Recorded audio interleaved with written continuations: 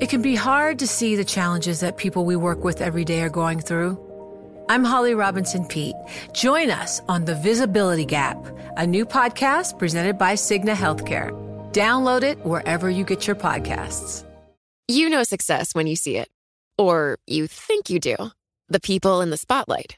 But what about those small business masterminds who succeed at making their money work harder? They do that by having a business bank account with QuickBooks Money, which now earns 5% annual percentage yield. Making your money work as hard as you do?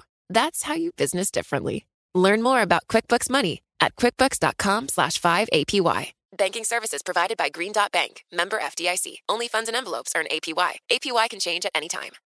The countdown has begun. From May 14th to 16th, 1,000 global leaders will gather in Doha for the Qatar Economic Forum powered by Bloomberg. Join heads of state, influential ministers, and leading CEOs to make new connections, gain unique insights, and uncover valuable opportunities in one of the world's most rapidly rising regions. Request your invite for this exclusive event at QatarEconomicForum.com. The story of the UK is an economy that has got real momentum. What is broken can be repaired. What is ruined can be rebuilt. UK inflation is becoming much more homegrown. We have huge potential as an economy in the UK. This is a time to tell Israel there is a path to peace. Our plan for the British economy is working, but the work is not done. Hello, you're listening to Bloomberg UK Politics. I'm Caroline Hepker. And I'm Stephen Carroll. Welcome to the programme. It's our first Prime Minister's Questions of the year, and it looks like it could be an extremely interesting one because of a potential development in the story around the post office accounting scandal. Yeah, absolutely. A TV drama has brought this sorry saga to the fore in this nation. Prime Minister Rishi Sunak will announce potentially measures as soon as today to speed up the compensation and to quash the conviction of some 980 post office workers that were wrongly convicted of theft and false accounting. This according to a person who is familiar with the plans. I'm sure that there will be questions during PMQs on this issue. Yeah, what we're told by sources speaking to Bloomberg is the government's considering emergency legislation to overturn the convictions of some of these sub-postmasters who were prosecuted as well. This, as there has been this enormous pressure piled on government to act because of the attention that the ITV drama has brought. But I mean, this is a story, as we know, and as we've been reporting here on this show and others, that has been rumbling on for decades now and massively affecting people's lives. Convictions, 3,500 people embroiled in the scandal. Yeah, absolutely. And suicides also.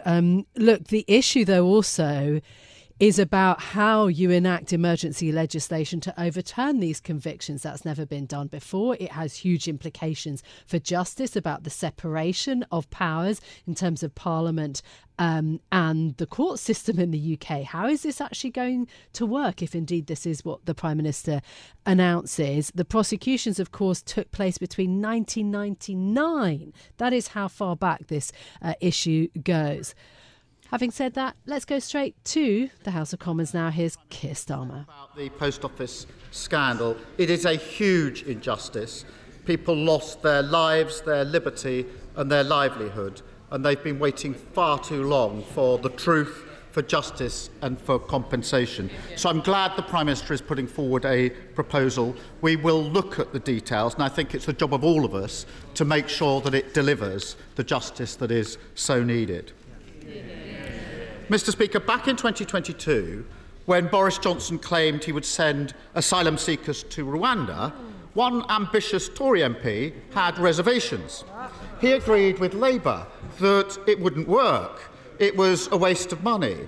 It was the latest in a long line of gimmicks. Does the Prime Minister know what happened to that MP? Well, Mr.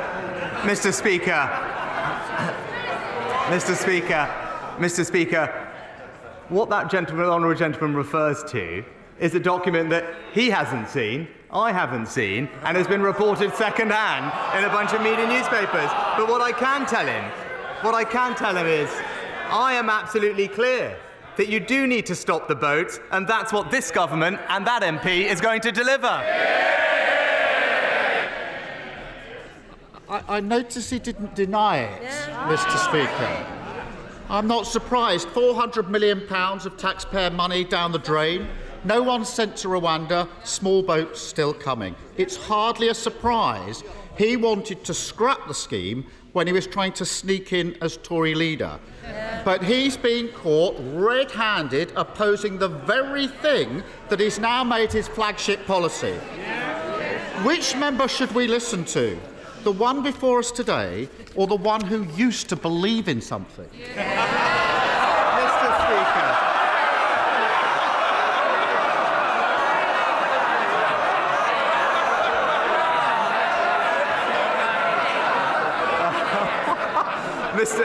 Mr. Speaker. Mr. Speaker, I've always been crystal clear.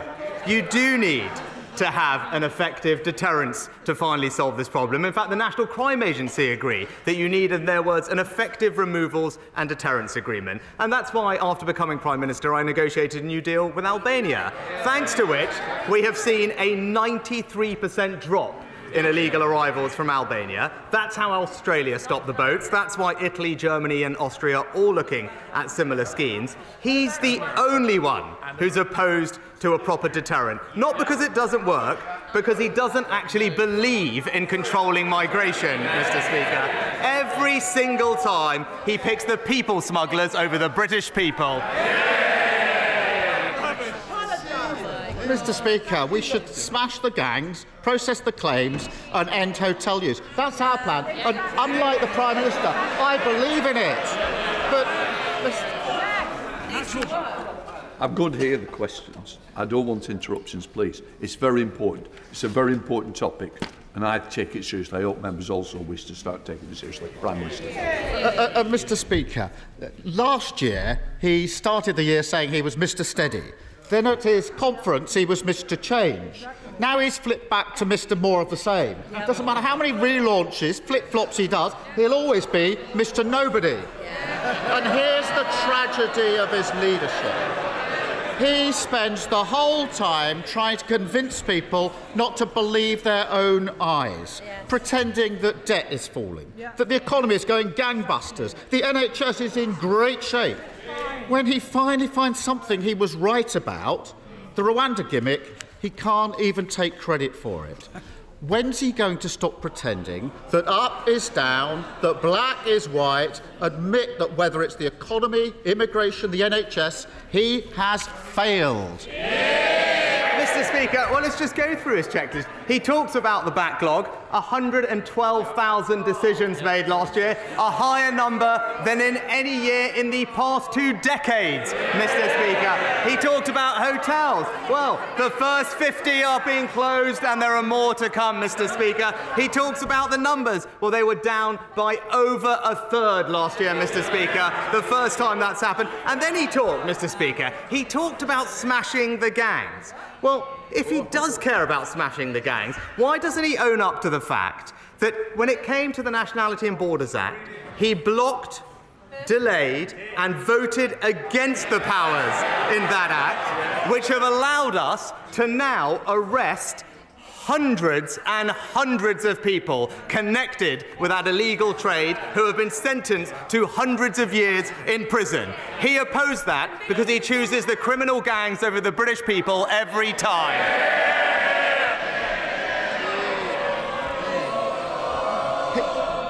I don't think we are. Keir Starmer. Mr. Speaker, we can all see what's happened here. Just like he knows that debt isn't falling and taxes are going up, he knows the Rwanda gimmick won't work. But he can't be honest about it because he's too scared of his own MPs.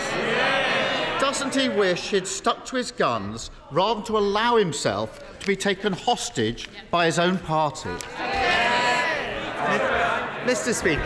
Speaker, we're debating this because we have taken a stand and we're delivering the toughest migration plan ever to end the legal challenges and actually get flights off the ground. And let's be clear about this. He doesn't have a single single practical idea about how to stop the boats. But that's because he doesn't actually care about controlling migration. This is a person who described all immigration law as racist, Mr. Speaker.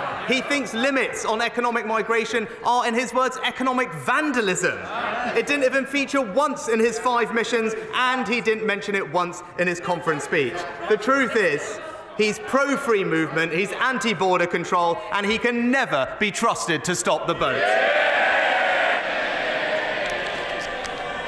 I think we should smash the gangs. And I spent 5 years of my life doing exactly.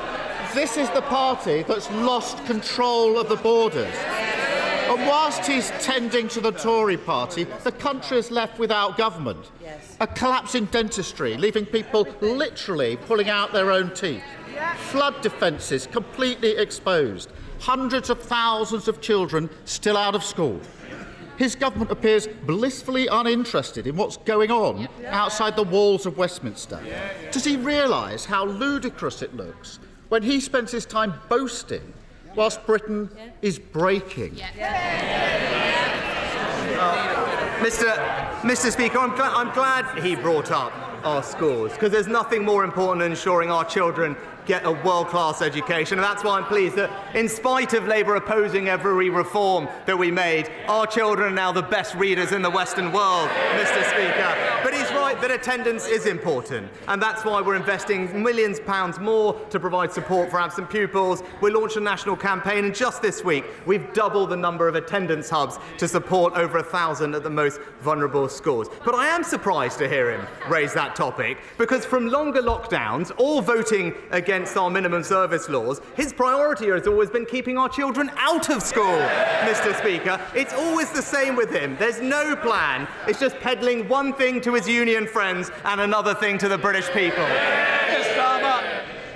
New year, new nonsense. Every week he stands here and tells the country they should be thanking him, not questioning him. Point out that the view on the ground is very different to that from his private jet, and he says you're talking the country down. He just doesn't get it. He doesn't get what a cost of living crisis feels like. He doesn't know any schools where kids no longer turn up, and he doesn't understand what it's like to wait for a hospital appointment. Doesn't the country deserve so much better than a Prime Minister who simply doesn't get Britain? Mr. Speaker, well, from the last week we had, yet another half-hour speech from the Honourable Gentleman, and what a surprise, yet again, it didn't contain a single new idea. We've had 4 years of him as Labour leader, and it's still all slogan, no plan, Mr. Speaker. Now, just this weekend, we're delivering on our plan to cut people's taxes, Mr. Speaker. He doesn't have a plan.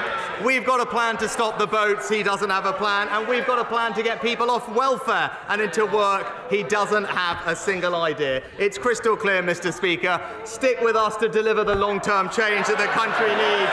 Don't go back to square one with him.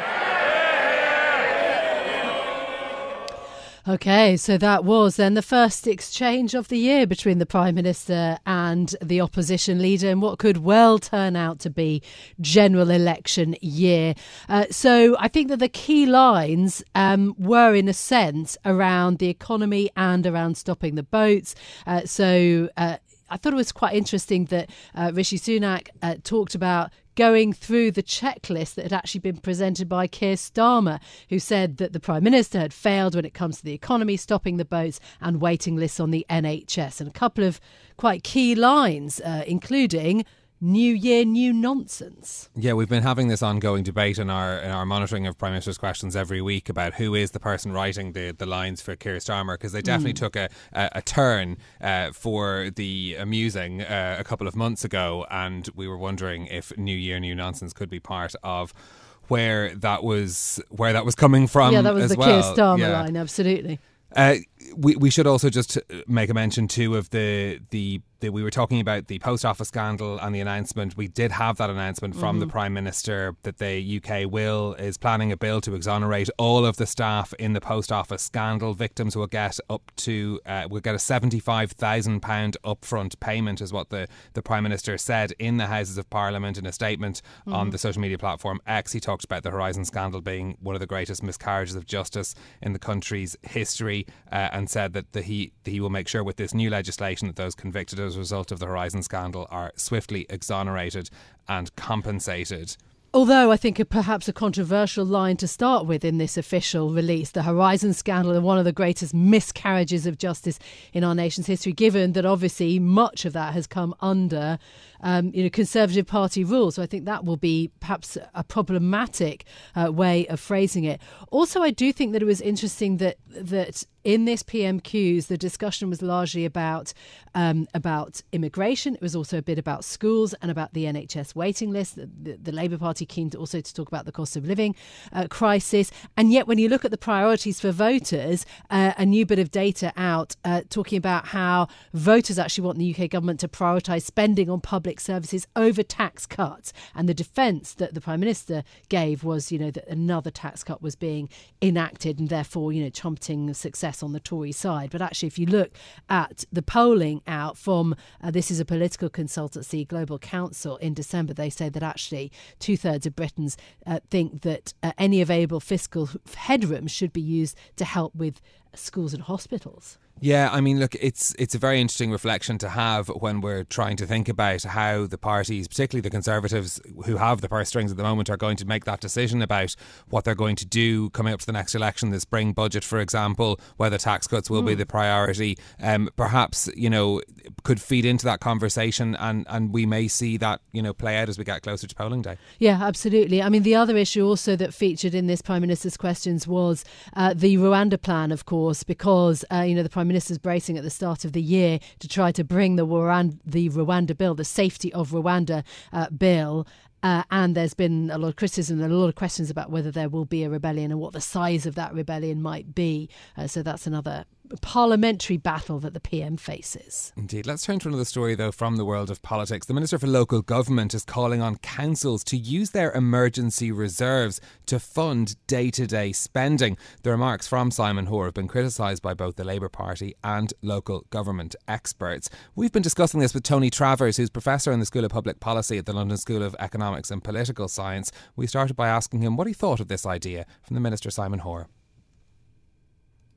It's not great advice, is it? Because whilst it's true, some councils do have significant reserves, and probably in their case, it would be possible. So in a number of cases, they do have substantial reserves.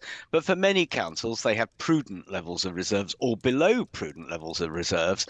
And I just think it would be impossible for them to do that. You can only spend money in reserves once, and so I think as a general piece of advice across the local government sector, it risks, running down the money that councils put away in order to protect themselves about unpredictable risks in future, and sort of spending more in one year and then not be able to do it in the next because you can only use these reserves once. Well, I mean, there is the point as well. The government says that councils have added to those reserves during the pandemic. So perhaps those financial reserves actually could provide a bit of leeway for a difficult moment. But is the problem bigger than that to solve an issue that we're seeing in local government finances? Oh, absolutely. Remember, the problem here is that council finances in England, within the UK, have been constrained now all the way back to 2010. So councils across England are on average spending 20% less in real terms today than they were 13 years ago. That's very unusual by international standards, very different to other parts of the public sector in the UK. But of course, the population of the UK and England is growing and demands on services are growing. So this is leading to a massive amount of pressure on individual councils' budgets. Now, sure, some of them, as I say, do have reserves that they could dip into if they needed to, but many don't. They have prudent or actually slightly below prudent levels of reserves, and they definitely can't spend any money from their reserves. So, it might apply all right for a few authorities, but even for them, as I said earlier, you can only spend the money once. The underlying problem here is council funding in England has been very, very constrained now for 13 years. How precarious are the finances, though, in your view? Because, again, there is argument between local government experts and indeed the local authorities and central government. Birmingham, Nottingham, Croydon and 4 other councils in England have issued these Section 114 notices since 2020. So I say the LGA says 1 in 5 councils could fail financially in the coming months. Do you think that the finances are that precarious? Well, look, the authorities that have already issued these so-called Section 114 notices tend to be ones with specific one-off problem. Well, they're not one-off, but, one-off to them problems. So Thurrock, for example, and Birmingham, each had one-off issues that only applied to them, different ones in each case. For the bulk of councils across the country, it's hard to judge how many of them are just because of the normal pressures on their shrunk budgets close to having to issue one of these Section 114 notices, which then constrains what they can spend even further in order to balance the books.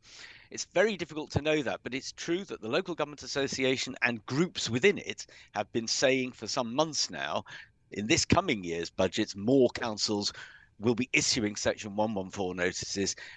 And those will not be authorities with one-off specific issues. They'll just be because of the squeeze on their budgets over such a long period. We've been reporting here at Bloomberg about the effects of how issuing a 114 notice has affected Woking, for example, and how, services in councils are being affected. Do we need to prepare for the fact that councils will just have to scale back what they offer because the money isn't there? Absolutely. And in the case of authorities like Woking, which is also in the same boat as Thurrock, major debts incurred, now having to start to pay them off.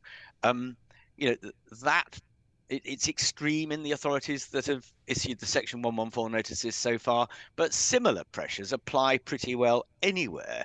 And a way of sort of making this point is, as I said earlier, local government spending in England is perhaps 20-25% lower on average in real terms than it was in 2010. National Health Service spending is 20 or 25% higher in real terms. And it too gives all the appearance of having terrible financial problems. Now, so I just think the question that central government and councils face is, can local government go on even pretending to do as much in the future as it has in the past if its spending is constrained in this way? And by the way, the Resolution Foundation, a think tank analysing public spending figures running forward to 2027-28, shows that local government and other unprotected services will have to make further cuts, deep cuts, in the years from 25-26 to 27-28. So we're nowhere near the end of this process.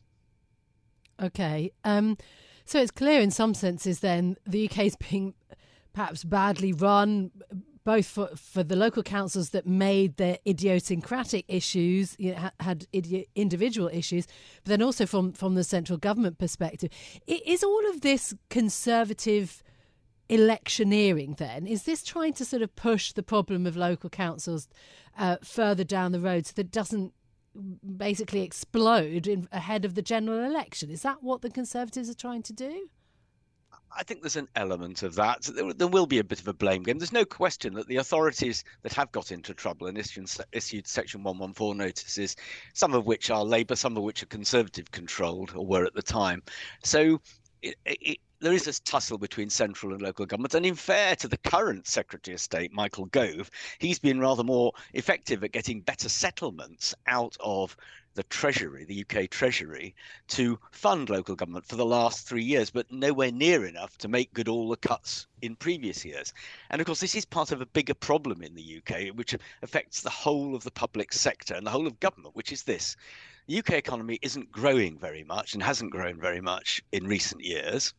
And most politicians think the tax burden in Britain is high or too high, as high as it can go or too high. And therefore, in a sense, the size of the state is frozen. It can't grow anymore.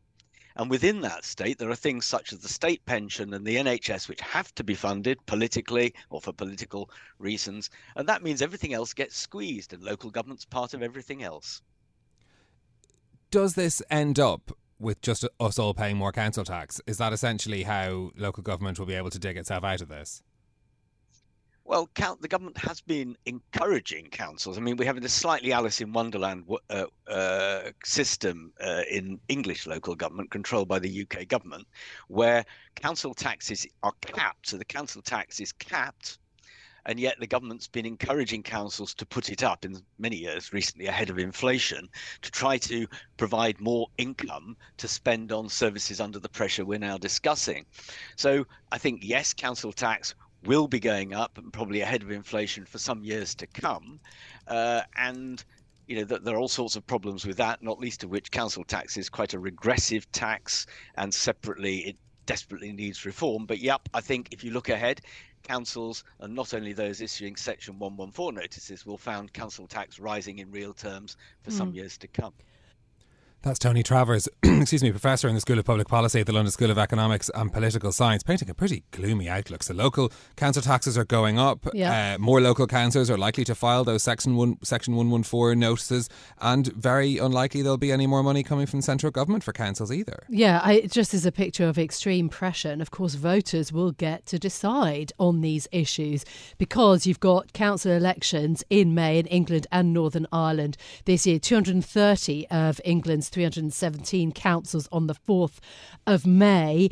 And of course, this will, set up the drumbeat when it comes to the general election campaign. You've got, potholes and roads and schools and GP appointments, post offices. All of these issues really matter to local people, as well as just the rate of council tax that you have to pay. Yeah, that is our first Prime Minister's Questions show of the year. Just to remind you of the news that we had, that announcement from the Prime Minister of a new law to speed up compensation and quash the convictions of some 980 UK post office workers who were wrongfully convicted of theft and false accounting. They're going to get, those who were wrongfully convicted will get an upfront payment of £75,000. That is the announcement that we had from the Prime Minister in Parliament today. Only 93 out of the 980 who were convicted have seen those convictions overturned so far. That's it from us for today. If you like the programme, don't forget to subscribe and give it 5 stars so that other people can find it on Apple Podcasts, Spotify, or wherever you listen. This episode was produced by James Woolcock. Our audio engineer was Maruf Al-Hussein. I'm Stephen Carroll. And I'm Caroline Hepker. We'll be back with more tomorrow.